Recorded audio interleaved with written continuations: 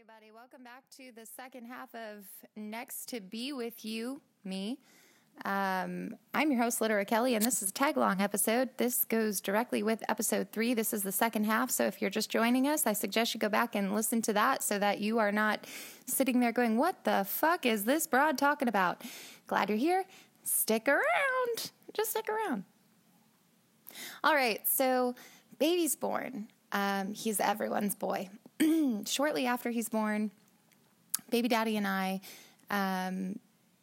are still not allowed to live with each other at this time. Curiously, we're creating this family, and we're playing house now with a live living human being named Logan, who is our child together. I am 16, he is 17, and we're playing house, but we are not allowed to live together. We're barely allowed to spend the nights with each other because now I'm not pregnant anymore. There's a big risk I could become pregnant again, and everybody wants to make sure that that doesn't happen, so we're not allowed sleepovers. Being the defiant person that I was born to be, and also selfish twat of a 15-year-old, I told my mom, fuck you, I'll move out, and that's what I did. So baby daddy and I packed up one night while my mom was at work, because while I was a selfish little twat, I also had no balls and was not going to do that confrontation with my mom there, because I figured she'd call the police on me and stuff. Because she did that a lot when she felt like she couldn't rein me in. She used to use the cops to rein me in. But that didn't really pan out. I just got molested by a cop. That's another story for another time. That time had already passed by the time we're jumping into right now, which is the fall of 2004, right after my sweet, beautiful baby Logan first entered the world. And baby daddy and I packed up my belongings on a Friday night while my mom was at work, and we moved in with the permission and blessing of his parents to their home. For 3 months, we lived there, which was a very difficult dynamic for me at the time.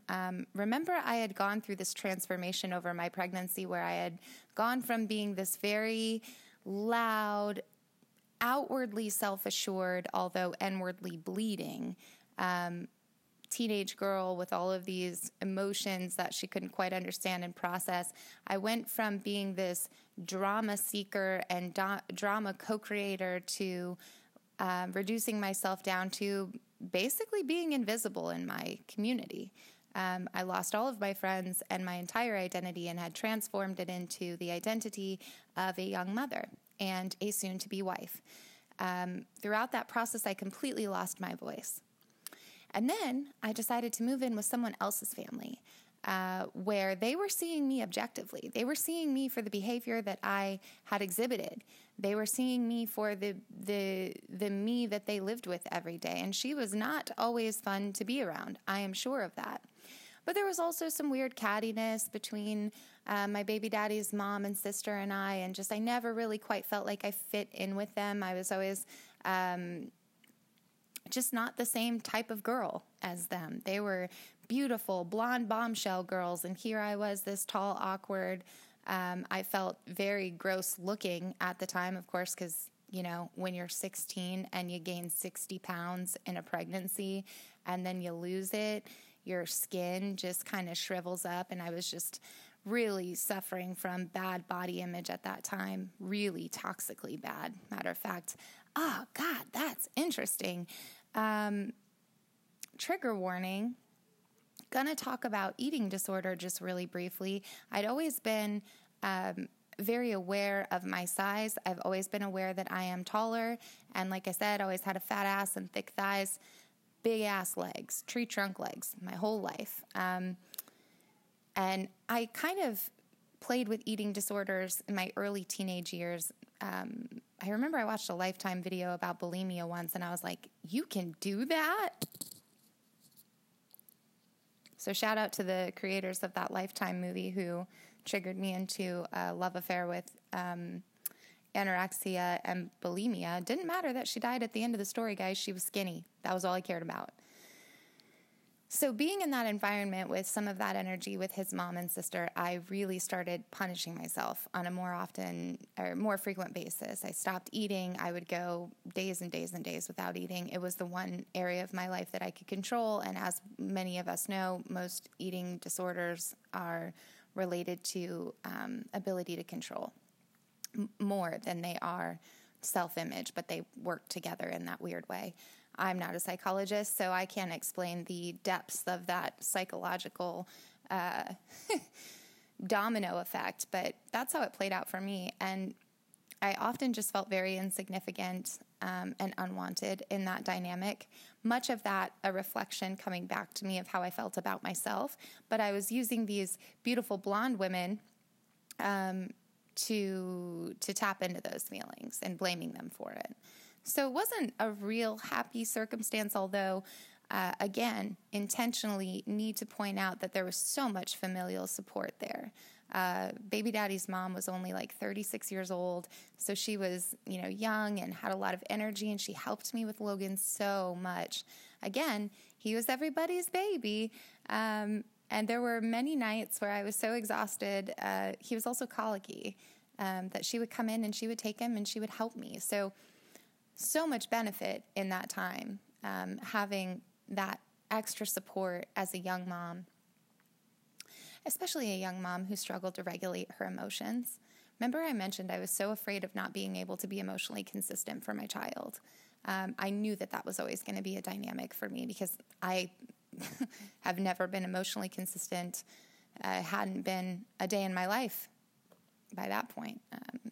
So she and the rest of the family were there to really cradle Logan through that, make sure that he was always properly taken care of. And it wasn't like I was abandoning my job as a mother, quite the opposite. I'm sure that I did a really good job at that time because I was very immersed in that role. But I still never felt adequate. And having that support system was really meaningful to me, despite any of the weird energetic snafus. Our relationship was suffering. We were fighting constantly. And what we found ourselves fighting over oftentimes were things that were seated in my neediness, seated in that need for attention. And how does a person who's addicted to attention suddenly give that up? A person who has used external validation to fabricate self-worth for so long. How does a person like that handle the transition of my partner is no longer just my partner? This boyfriend I fell in love with because he was so supportive and he was so there for me and he gave me everything I needed. Now, his focus has shifted. His focus is on baby. His focus is on future growth. His focus is on a business. His focus is on a racing career. His focus was not on me. And every time I felt him kind of slip out of my grasp, and every time I felt like my needs weren't being met, I just accused him of not caring enough about me. If we can hear that again, every time that he went to go handle his business, our business, things that needed to be handled in order to sustain a life, I would create this dramatic, circumstance, conversation, fight, whatever you call it, to reel him back into me, to get him back with me, filling my cup up, focus on me. It's a difficult thing to navigate at that age.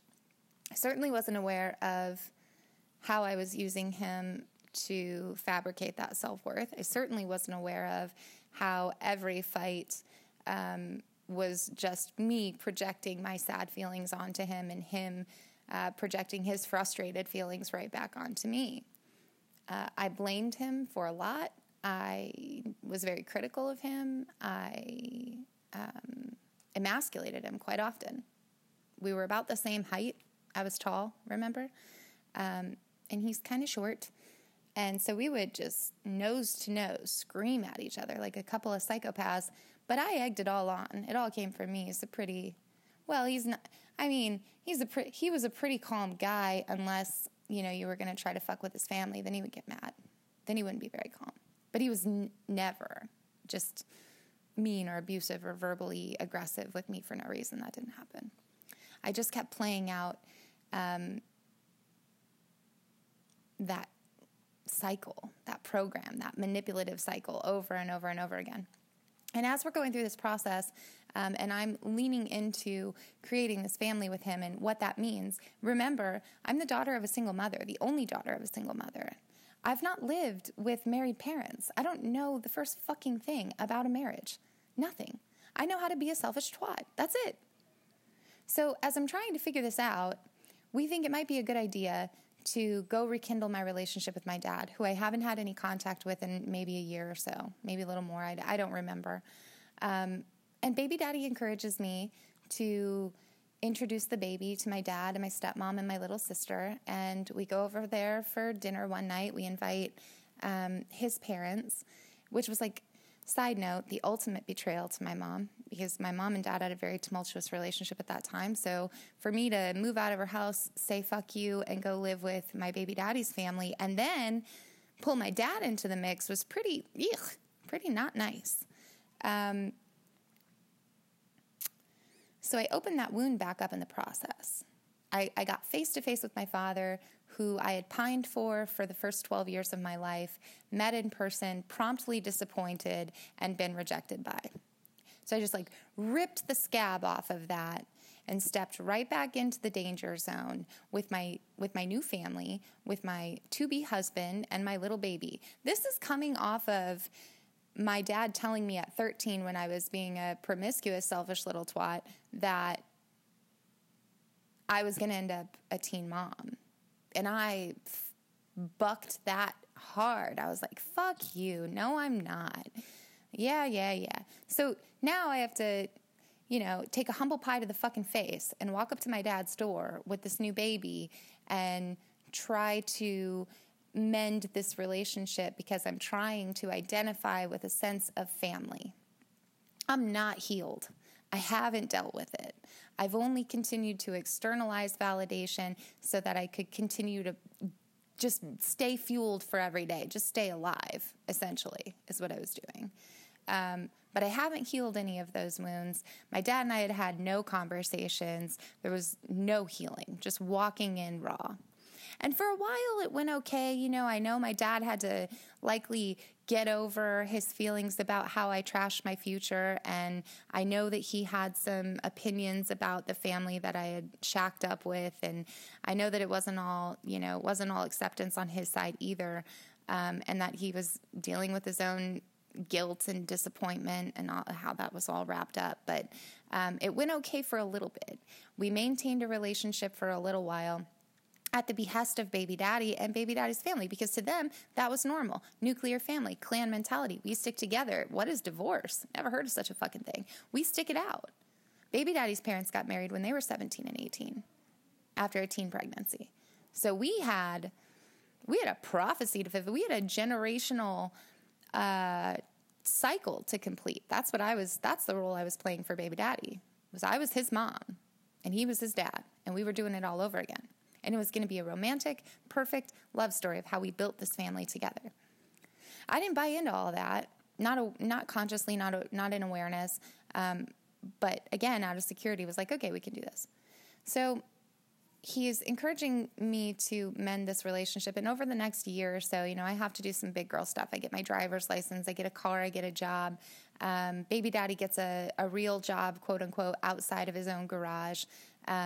He goes and works for a factory. I go and work at a sandwich shop, and we end up moving into our own house, the two of us.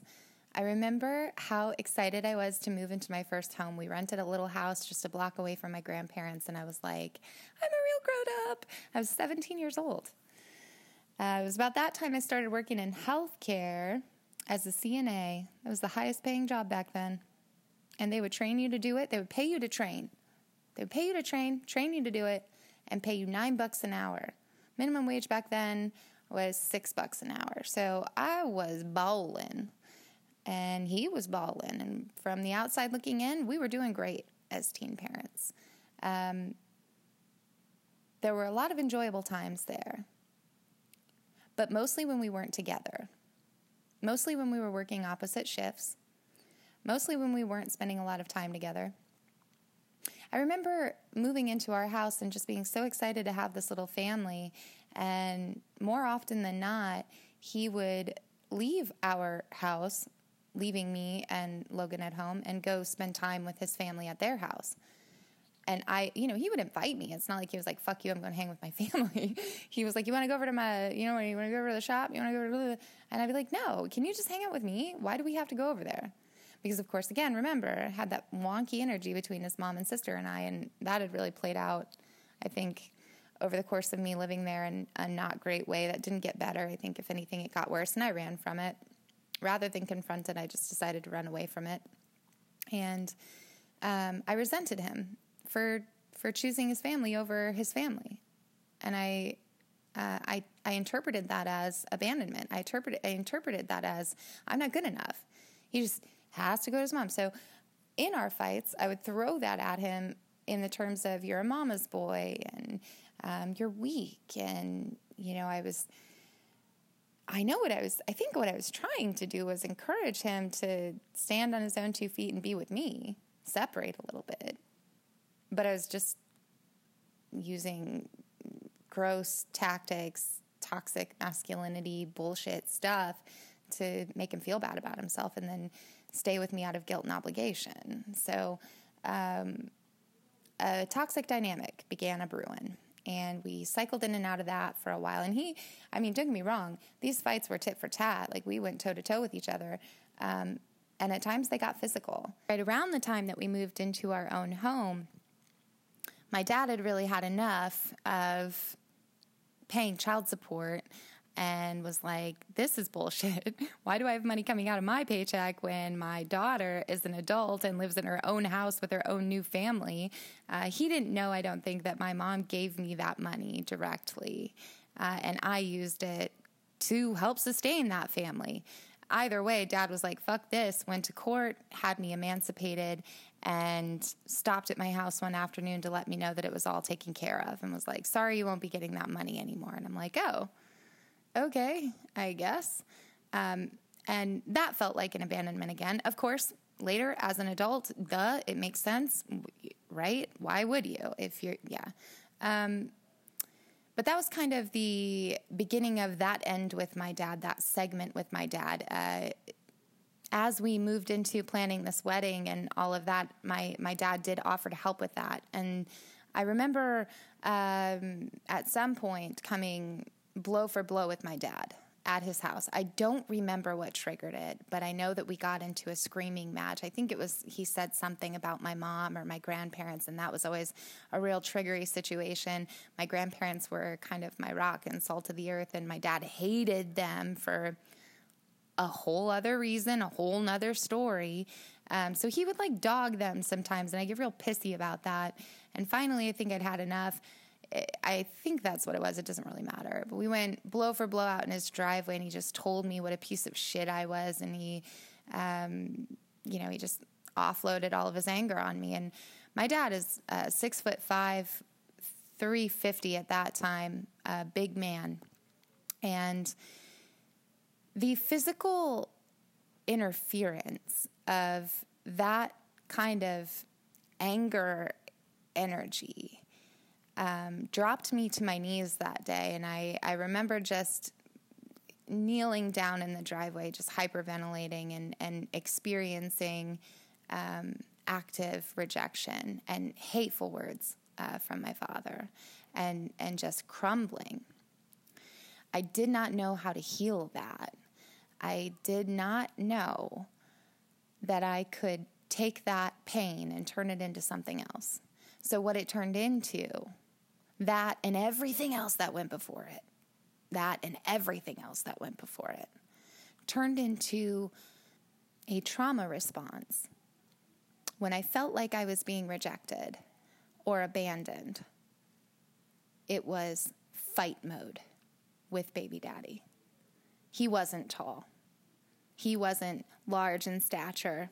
He was pretty evenly matched in size. So instead of flying away from those altercations, I used them to fight. And I channeled all of that rage that was deep inside of me. And when he told me that I was a piece of shit, when he told me that I was the fucking worst thing that ever happened to him, I responded like I wanted to respond to my dad. And I got violent with him a couple of times. there was a lot of shame around the way that I acted at that time. Even now, just walking through those moments in my mind, retelling the story, I feel really triggered by shame and by guilt. And that's my load to carry. Those were my actions and my behaviors. The only way for me to heal that is for me to validate that version of me, validate her need to fight for herself when and where she felt she could. Forgive her for crossing those boundaries. Forgive her for losing control. And retrace those feelings and those huge, strong emotions back to their point of origin, which was a core wound of rejection and abandonment, of, oh, I don't love you after all. You're not worthy of being loved. So when baby daddy was in my face screaming at me, I was screaming right back. It was fight only. There was no other option for me in that moment. I wish it would have gone differently. Maybe I don't. Maybe I needed to experience that. Maybe we needed to experience that. I don't know. But I became physically violent with him progressively in the last 4 to 5 months of our relationship. And there's a whole other aspect of just feeling completely trapped. I remember I had friends at the time. We had kind of developed a social life around motorcycles. He had gotten a street bike at that time, and we were starting to do things like go on poker runs with his parents. And like, I got drunk for the first time during that time, and we were kind of we were living an adult life. Really, we were living like we were 25 and 26, but we were 17 and 18. We went to a lot of bars, and I drank underage at every single fucking one of them. If you're ever in Clinton and Preston, Iowa, be sure to just go hit up all those country bars if you're under 21, because you can get away with it. Just kidding. That's a terrible idea. Don't do that. It's terrible advice. I hope no one is actually going to take that advice. Don't take that advice. But that's what we did. And then we added the complication of alcoholism, because as soon as I started drinking, all of my life, the reason my dad was absent was because he was a raging alcoholic. My parents were only married for 55 days, and that in and of itself is its own story.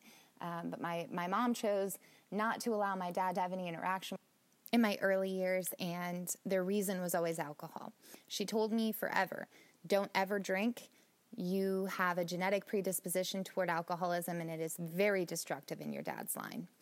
So by this time, with baby daddy, and we're doing a little bit of partying, he wasn't a drinker, but once I got a taste of it, was like, hell yeah, I only used alcohol in order to completely let go of any form of control over my emotions. So guess what happened?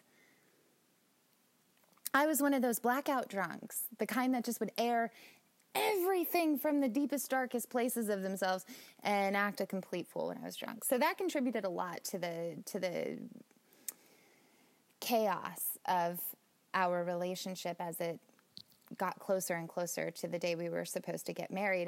And we had a lot of friends at that time who we had kind of bonded with in the same way. We rode bikes together, right? And I remember one of my close friends at the time asking me, like, you don't even want to get married. Like, you're not happy. Why are you still planning a wedding? And my actual response at that time was, because weddings are fun. They are fun. They're not fun when you're signing a life contract with someone that you don't want to do that with, but I wasn't willing to deal with that at all. So what was I doing? I was spending money. I was just detached from the reality that I was walking into, because if I stayed too attached to it, I just lost control. I didn't know what to do. I was 17 years old, and I didn't know what to do.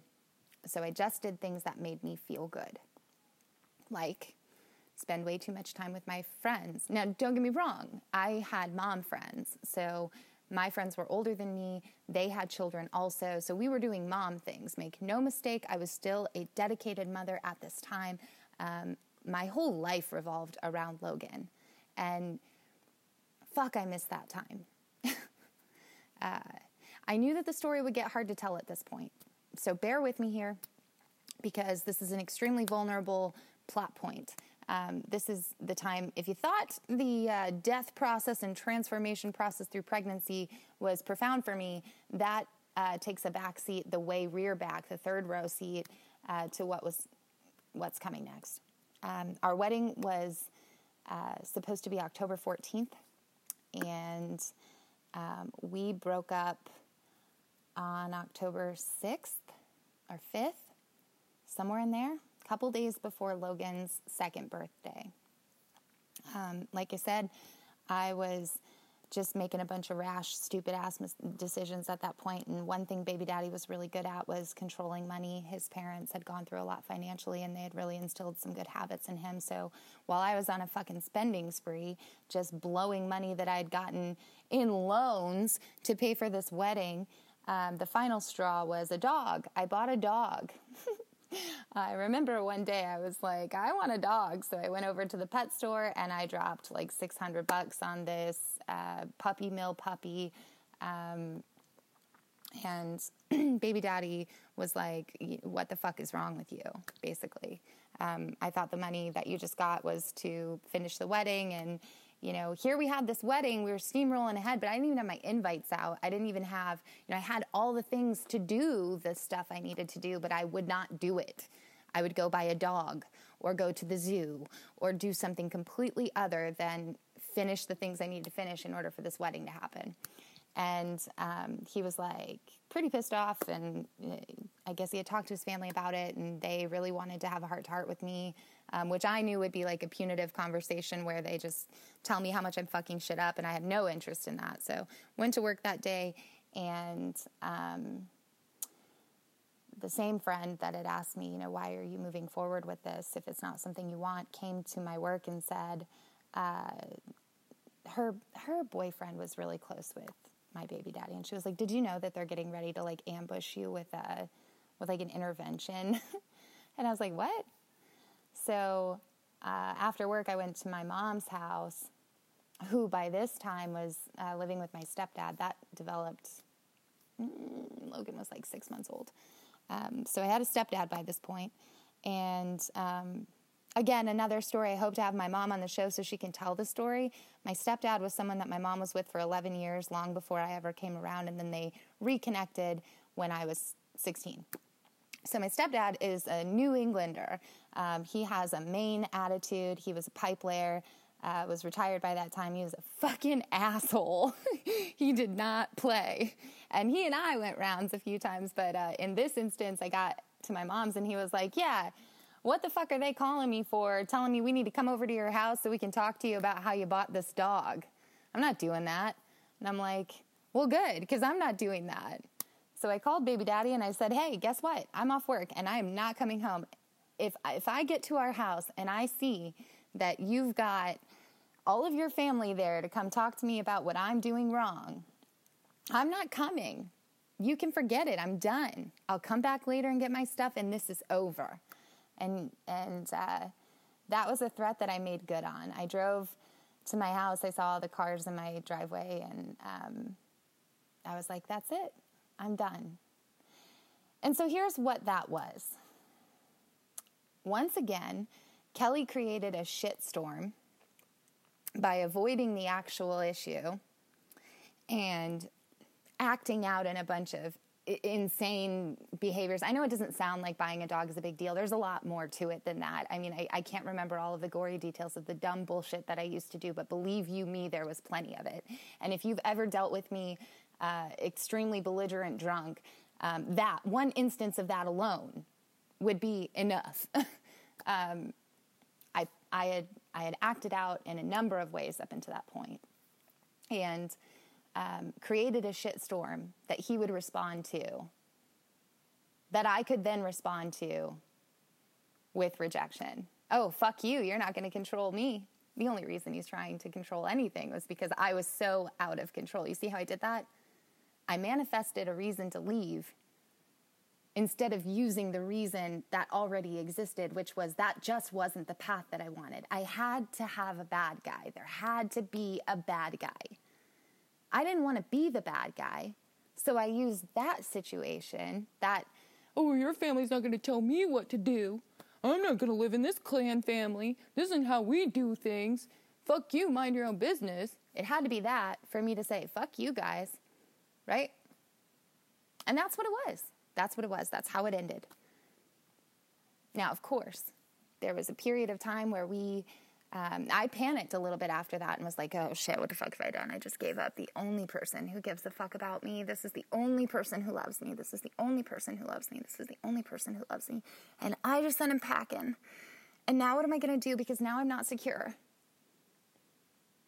So for a little while, I played with the idea of like, maybe I can get him to, and he offered me the world. This is so fucked up to relive. He came to my house. I got the flu like within a few days of us breaking up, which read into that as you will. All my woo friends probably have some thoughts on that, but the energy moving through my body made me extremely ill. And I had a high fever, couldn't get out of bed, was vomiting, that kind of thing. Like it was a real flu. And I was staying at my mom's in her basement apartment, and he was at my bedside one day. Like I didn't ask him to come over. I don't know if he just showed up or what, but I woke up sick and he was there, and he took care of me. He took care of me until I felt a little better. And I remember I kept saying to him, like, stop, like, don't do this. You know, I am sure that there was a big part of me wanted to suffer and wanted to be punished for what a fucking shit show I just created. But of course I wasn't going to turn down that type of attention. That was exactly what I felt like I needed. I don't know. He took care of me that day, and he begged me. He said, we can go. We can move wherever you want to move. We don't have to be close to my family. I don't care anything. I just want to keep you and Logan, and I want to keep my family. And I knew, like, I wanted to hear that the whole time, because details I left out in this incredibly long saga were that his grandparents owned some land. His parents had built a home on that land. He wanted us to build a home on that land.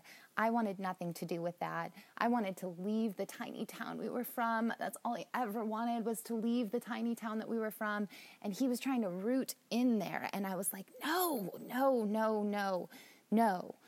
This will not be the nucleus that I existed for the rest of forever. It can't be. But I didn't have language to express that. And I didn't feel the right to even express that. I mean, fuck, these people had done so much for me. So much for me. How could I walk away from that? How could I be the asshole who's like, sorry, not good enough, I'm out for more? So instead I would create this whole entire thing to get to that point, right? So I knew in the moment when he offered that there was absolutely no way he could make good on a promise like that. And furthermore, that a promise like that as a contingency to a working relationship was always going to be a fail. If you're suggesting that you're going to give up everything you've ever cared about for me and expect me to think even for a half a second that that's going to fix us, nah. And I turned him down, and we agreed that day to do the best we could for Logan, and we promised each other that we would work together. We promised each other that we wouldn't be nasty. We promised each other that we would do a good job as parents. And for a while, I thought that's what it was going to be. I was wrong, and the chickens were about to come home to roost. In a way that would fucking break me completely. Probably 6 weeks later, we had kind of developed a rhythm. I worked day shift, he worked second shift. So during the day, Logan was with him, and during the night, Logan was with me. And we did like an every other weekend thing or something at that time in tandem with this daily routine. So I went to pick him up one day, went to pick Logan up from his dad's house, and they would not let me have him back. They barricaded the house, and I called the police, and I called my stepdad, and I stood out there stomping and screaming and freaking the fuck out for probably a couple of hours, and I did not get him out of the house that day. I saw him in the upstairs window looking out at me and saying my name, but they wouldn't let me have him. So he's 2 in a couple of months at that time. And I am now 18. I'm 18 now. See, in the between time, I met a guy and just went to go activate right into that same cycle that I was used to. Get the attention, feel validated. I'd had sex with a new guy, and that was a new thing. And I was starting to form a relationship with this guy, and baby daddy found out about it. And the guy had a reputation that I was not aware of. I met him through a friend whose boyfriend worked with him, and he was 11 years my senior. We will talk more about him on the next episode. You lucky ducks. But when baby daddy found out about that, he had heard some pretty wild things from the sounds of it, and things I was not aware of.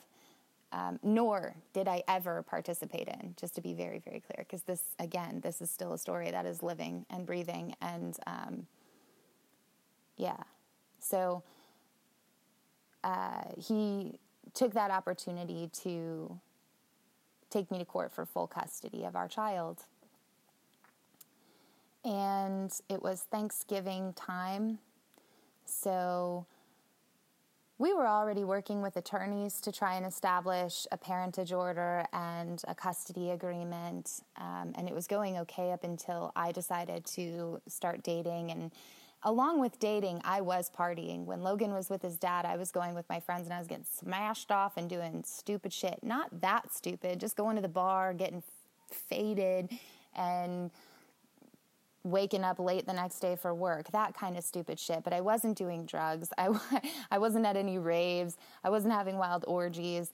I wasn't, the extent of it was just like experiencing partying for the first time in my life. And that was not something that baby daddy did. So it was instantly like a check against me. A pretty normal part of development for a lot of people, but not allowed for me. And I was a mom, so you can sit wherever you want with that. I was taking up too much time for friends and for partying and for trying to establish this social identity again. Because remember, I didn't have one for 3 years.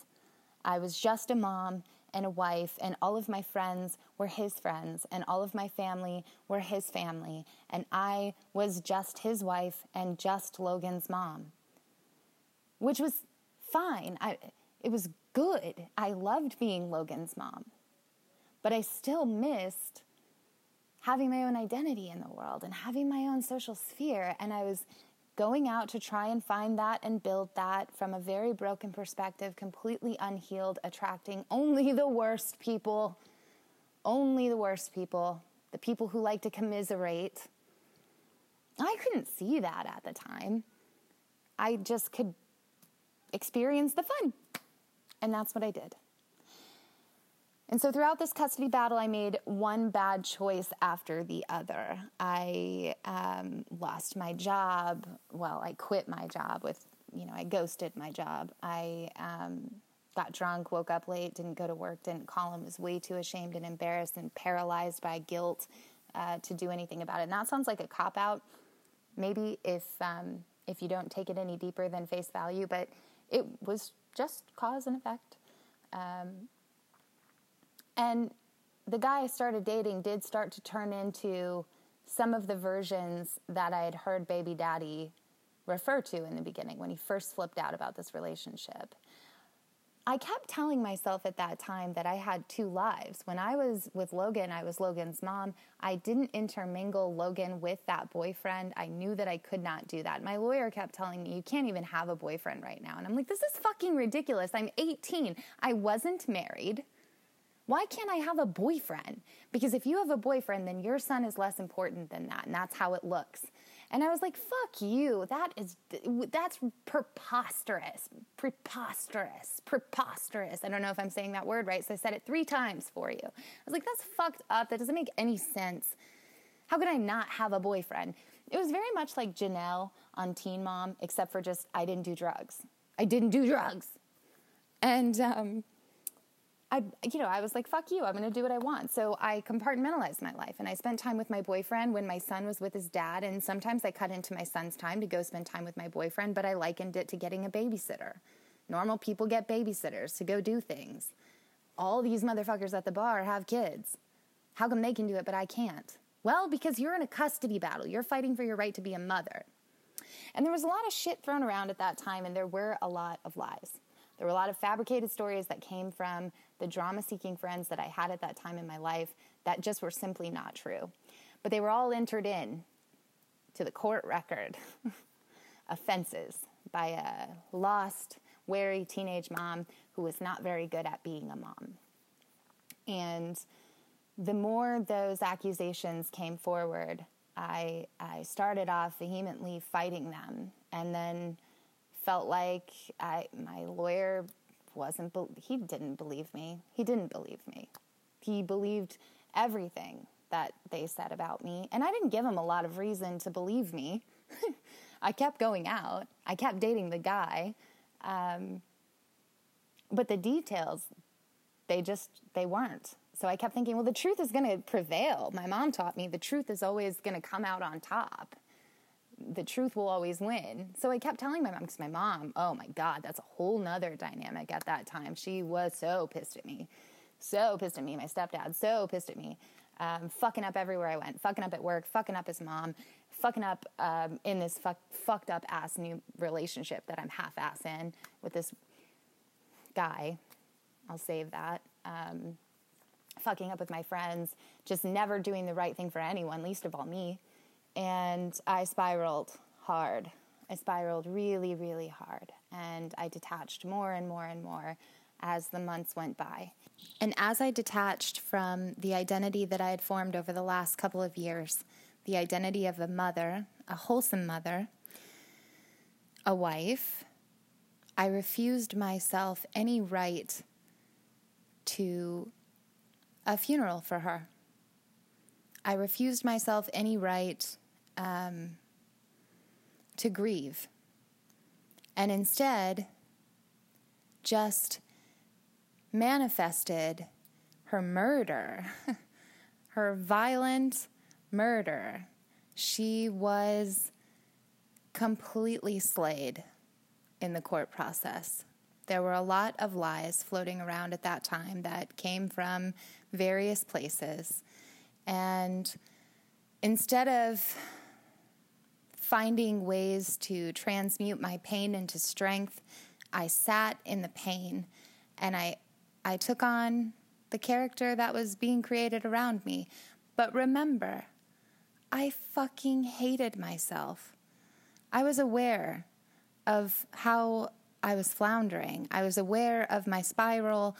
I hated myself for failing. I failed.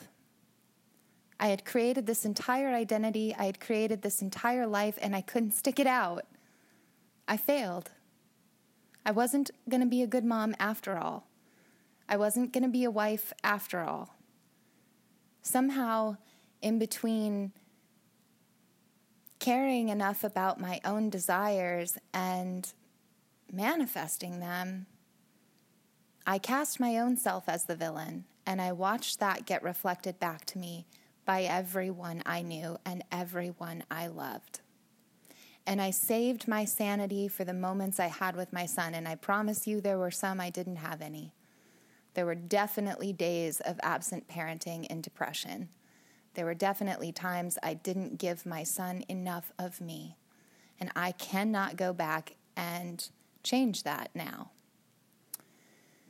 So I bring this story to you to outline not only what I learned in the process and what I missed in the process, and give somebody else who might have gone through a similar process some fucking hope that it gets better and that you won't always be the bad guy, and that you don't always have to be a failure. You're only a failure as long as you identify yourself as such. But I wouldn't see that then. It would take a number of years for me to realize that. The court situation played out. It just kind of slowly decrescendoed down to a whisper. I fought for as long as I could, but I didn't change my habits. I just kept going through the same cycles and playing out the same patterns and living that sort of half-assed double life. It was a double life until I melded into the villain completely, which I had by the end. April 2007, yikes, rolls around. And by this point, I am tired of lawyers, and I'm tired of going into those offices and having to fight, and had no motivation to rectify the things that they wanted me to rectify.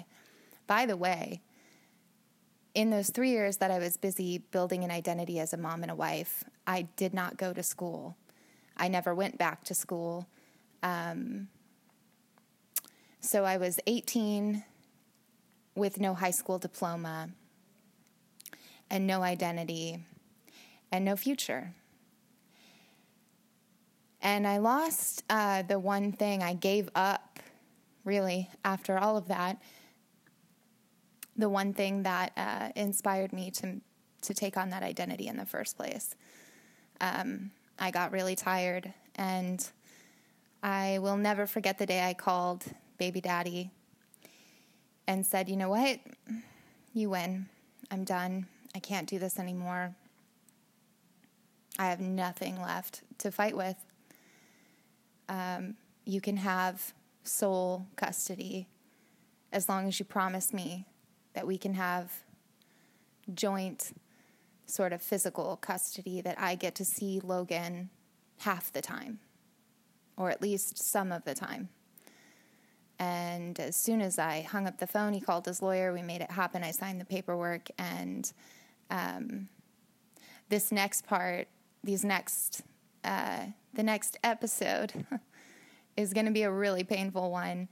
The next period of my life was just walking dead.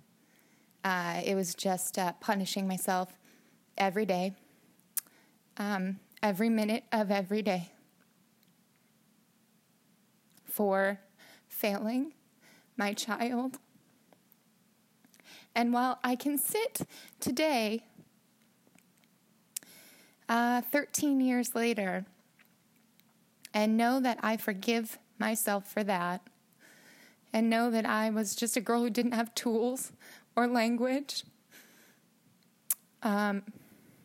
it's still a pretty heavy thing to go back and visit. The purpose of this episode was not just to bare my soul to you. It was one part that, which I feel like mission accomplished.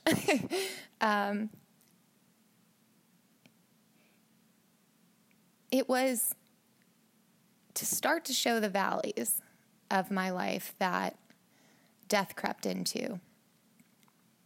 And there was so much I learned from the age of 15 to 19. There was so much I learned in this love paradigm with my baby daddy.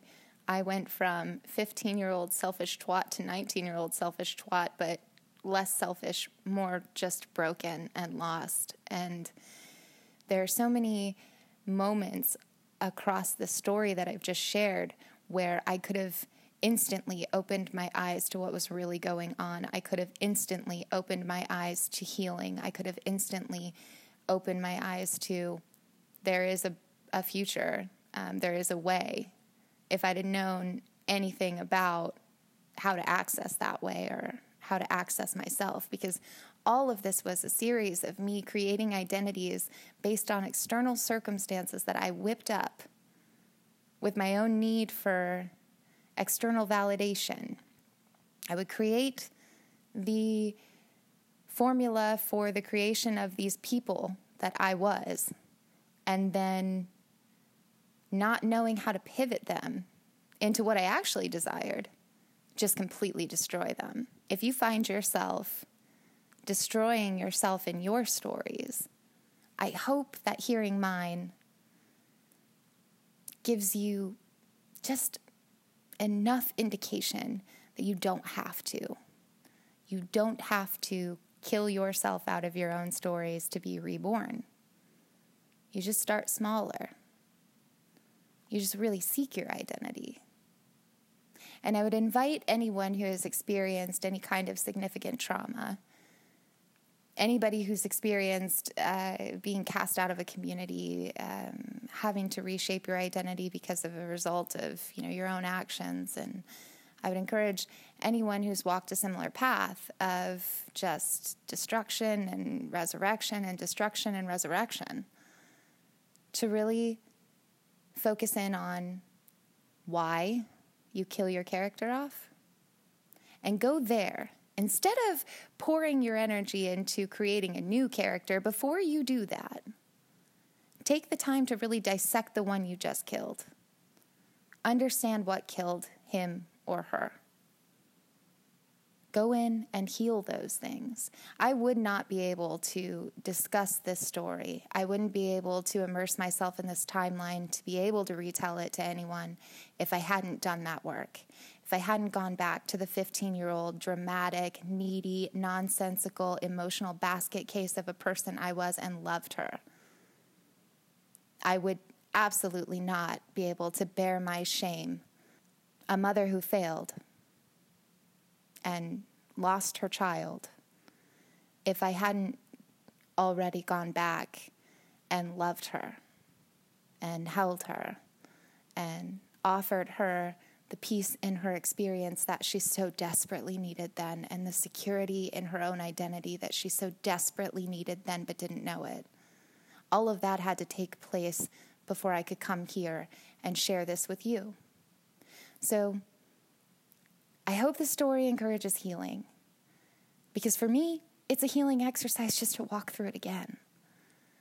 I hope that if you're in pain, you find that healing too, and that you offer yourself honor and forgiveness and love even at your absolute emptiest, your absolute worst. You deserve it. You're valuable. You have a future. You always have a future. The timelines are infinite. You can pick whatever you want, but you have to match what you want with the work. So, coming off of this 2-part, super long saga, I just want to thank you again if you've hung in there and you've listened to this entire story. I secretly want to say, please don't judge me, but come to a point in my life where I realize that I'm really not attached to your judgment anyway. So think whatever you want to think. Feel it however you want to feel it. That's yours, not mine. This has been so healing and helpful to me. So again, I just thank you for joining me in this replay of a very pivotal time in my life. Thanks for listening to I Couldn't Not.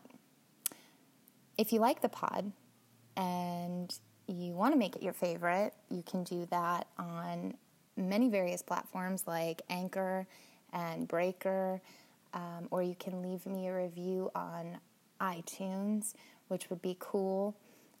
If you have a shitty review to leave, I ask that you just don't. If this was way too much and too out there for you, man, that's fine. Don't listen to it again, because on the next episode, I'm going to immerse myself back into a timeline where I was the saddest sack of shit I think I may have ever been, maybe second to saddest sack of shit I've ever been.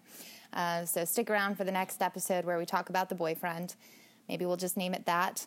And also, a little reminder to anybody out there, the whole purpose of this podcast was to open this discussion up to others. I am an intuitive reader, and my specialty is love templates. So if you have a series of patterns that you've identified in your life and you would like to look a little deeper at them and borrow my processor here, we can do that anytime. Book a reading with me at Litera Kelly on Instagram, Twitter, and Facebook. You can find me all over the interwebs. I would love to join you on your journey. All right, you guys, thanks again. Until next time.